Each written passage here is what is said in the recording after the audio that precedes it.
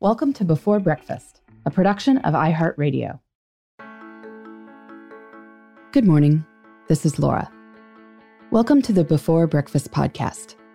This week, we're talking about travel strategies, and today's episode is about a handful of my favorite little travel tips. For me, many of these have been learned the hard way. I hope to save you some time and hassle during your next trip. First, one of my biggest travel breakthroughs was realizing that my brain capacity is limited. This is especially true when I'm on the road, so I want to get as much out of my brain as I can. Now, whenever I park at the airport, I take a picture of my car so I can remember which way it's facing and roughly the row. Sometimes the rows are labeled, and that's helpful too. I take a picture of the floor number as well. It seems silly because I think for sure I'll remember that I'm on the third floor in Garage D. But then, as soon as I land from my return trip, I'm struggling to remember if it was that or the fourth floor of Garage A, which is where I was the time before. Likewise, I take a photo of my hotel room number. Maybe I'm in 435, or maybe that was last week. Best to have photographic backup. Another lesson learned from hard experience.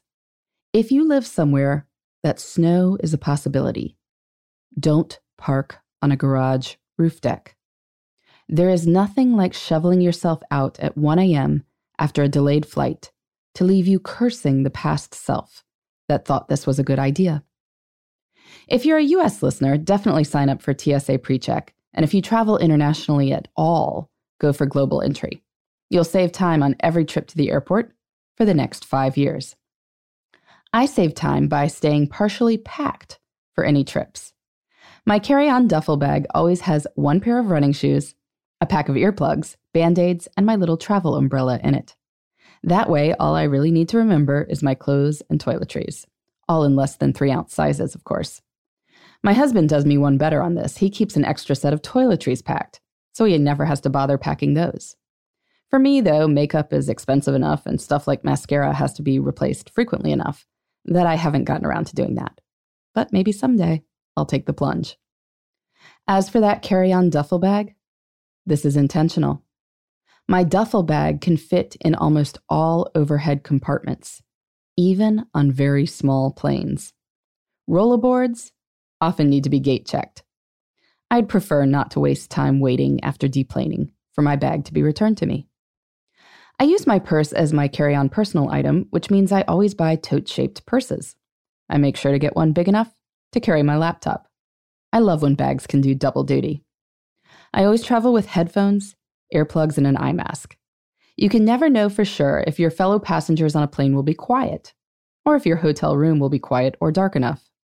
I also bring a snack, because you never know if you'll have a long wait or wind up hungry at odd hours, thanks to a time change.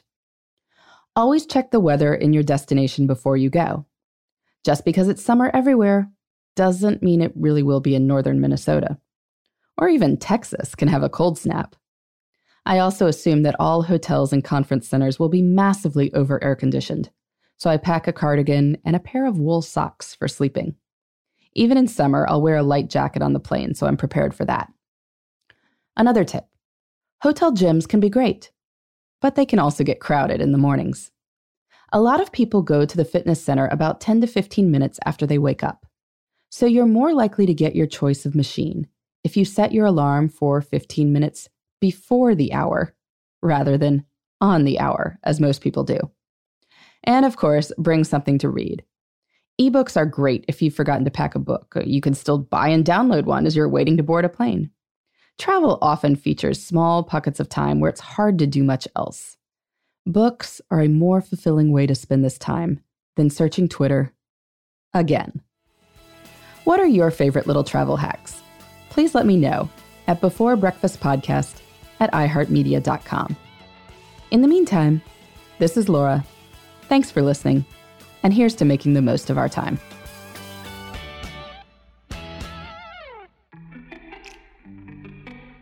Hey everybody, I'd love to hear from you. You can send me your tips, your questions, or anything else. Just connect with me on Twitter, Facebook, and Instagram at Before Breakfast Pod. That's BE, the number 4, then breakfast, POD. You can also shoot me an email at beforebreakfastpodcast@iheartmedia.com. That Before Breakfast is spelled out with all the letters. Thanks so much. I look forward to staying in touch.